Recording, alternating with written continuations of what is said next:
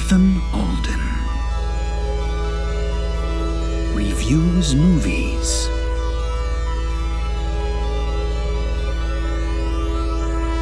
From space.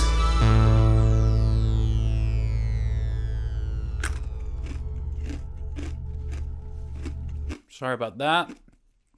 I've been told chewing ice helps alleviate sexual tension. Welcome. You know what's great about this podcast? You guys can't see me, so you guys can imagine me as way more handsome than I actually am in real life, or even uglier. Please don't do that. You guys all know what this show is, so let's skip the boring explanation and get right to the point. 3 blessings. Number 1. God, the earth looks really pretty today. Number 2, I slept in a lot, so that was nice. And number 3, my exercise bike broke, so don't have to ride anymore. Can't. Which brings me to some bad news. It's going to be a while before NASA can come up and get me. Official word is years, but could be decades. This big corporation dumped a bunch of toxic waste at the launch site, and now nobody can go there without getting a rare blood disease. So I'm just stuck up here forever. Anyway, let's just get on with it. Trilogy of Trilogies. Trilogy of Trilogies. Today we're talking about the Lord of the Rings trilogy. There's this evil ring. It makes you pissed. So these good guys decide to throw it into a volcano, which takes a long, long time. Do they make it? Do they make it to the volcano? The answer is psych. I'm not going to tell you. No spoilers. This trilogy includes number 1, the Fellowship of the Ring, where they find the ring and they decide it's really bad. Number 2, the Two Towers, where a bunch of trees get super mad.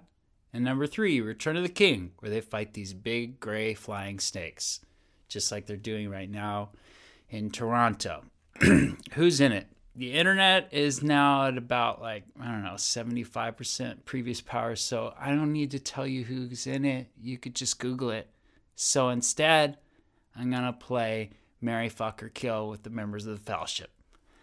I got to say, I would marry Gandalf if he'd have me. It'd be like marrying, Jesus.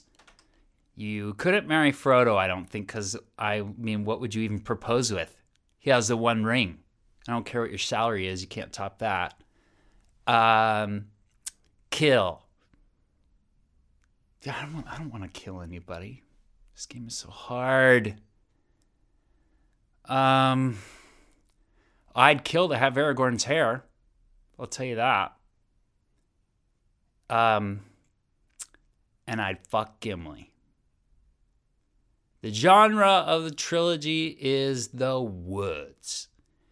E is for enjoyment, the part where I pretend that any moments of joy in my life have any meaning. One thing that's great about these movies is they're about doing the right thing even when it's really hard and scary, and I like that. There's also a lot of action and adventure and sword fights, which are cool. Another thing I love about it, dude, Ian McKellen is like the perfect Gandalf. Absolutely perfect for this role. My cousin loves the books, and he wasn't a huge fan of the movies, but even he admits Ian McKellen is a fantastic Gandalf. I guess it's Sir Ian McKellen. Not that he's here, but that's his title. But he does a great job, man. It's the right mix of wisdom, vibrant energy, compassion, a little bit of grouchiness. He's fantastic. He's great. And otherwise, there's not really much to improve on in these movies, which is another thing I like. They took these 3 really dense and long books and they made them into movies, which is really hard. and they just about made the best movies they possibly could under the circumstances. They have good pacing. They cut down content well while still preserving the heart of the stories and the characters. The music is fantastic by Howard Short, and the special effects hold up pretty well over the years. They didn't add a bunch of huge swaths of dumb action that have no root in the original stories, like I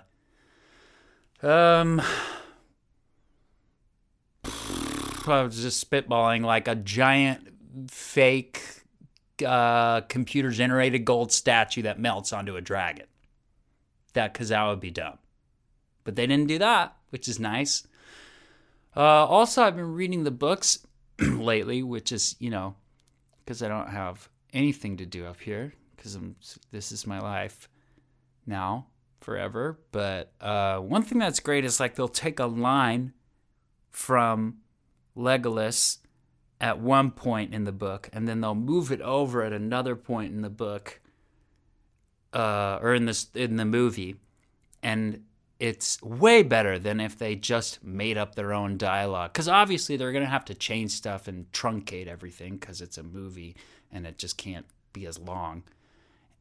So they had to rewrite the dialogue and change it up. But whenever they did that, they took dialogue from the books from other moments to make sure that it still feels in the world. And sometimes a different character will say something, and that's great because it's much better than, like, I don't know, if like Amazon made a TV show of it and they like made up like a metaphor about in regards to like a paper boat. That would be fucking stupid, and you shouldn't watch that if that were real. But yeah, so that's great about these movies. Parental guidance. This is the part where I tell you guys about all the scary stuff that could scare you. Number 1, Lizard Watch.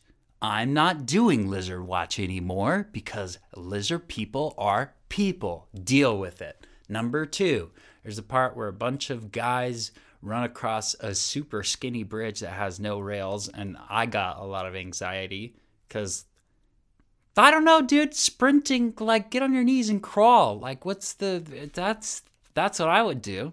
I'm not going to run across a skinny bridge. No way, dude. Number 2, this dude gets clocked in the head with an apple. And it just, they don't really talk about it either. It's sad. It's Pippin's walking and he gets hit in the head. And they make I think his friend threw it. And it's like, golly. Would love to see how that affected their friendship. But I don't know. Maybe in the deleted scenes. And in general, the last parental guidance things is these movies they just might make you kind of like depressed in general because like they're great and they're exciting and life is a mess in real life and you live all by yourself alone in space. Speaking of space, the trilogy gets 5 out of 5 stars. It's a great movie, man. It's great. 3 movies. Fuck. Tweet 'em and weep. Part where I read your dumb tweets. Let's see. Only one today. At Jumpman says, when are you going to review Frozen? Never. That movie is dumb. Now we have a voicemail. And this one's actually, I am kind of excited about this. And you'll hear why. Let's just get into it. Hey, Ethan, this is Kermit the Frog, and I'm a big fan of the podcast. Great work. I had a movie request, and the request would be Muppets from Space, the 1999 classic, which stars Ray Liotta, who, of course, is known for his role as Charlie Metcalf in the 2007 episode of ER. So, really hope I can hear about the parallels between Muppets from Space and what it's like to really be in space. So, keep up the great work, Ethan, and hope you're having a great day. Kermit out. Okay, well, first off, I am just honored that you would call. I didn't know this show had any clout in the amphibious community. Second, I'd love to talk about Muppets from Space. Ray Liotta is so good in that as the Buffalo Hunter. Let's see, parallels between that movie and my real experience in space. Oh, well, there used to be a huge bear here in a business suit, which is the same as in the movie. So that's the same. 3 things I'm looking forward to when I get back to Earth.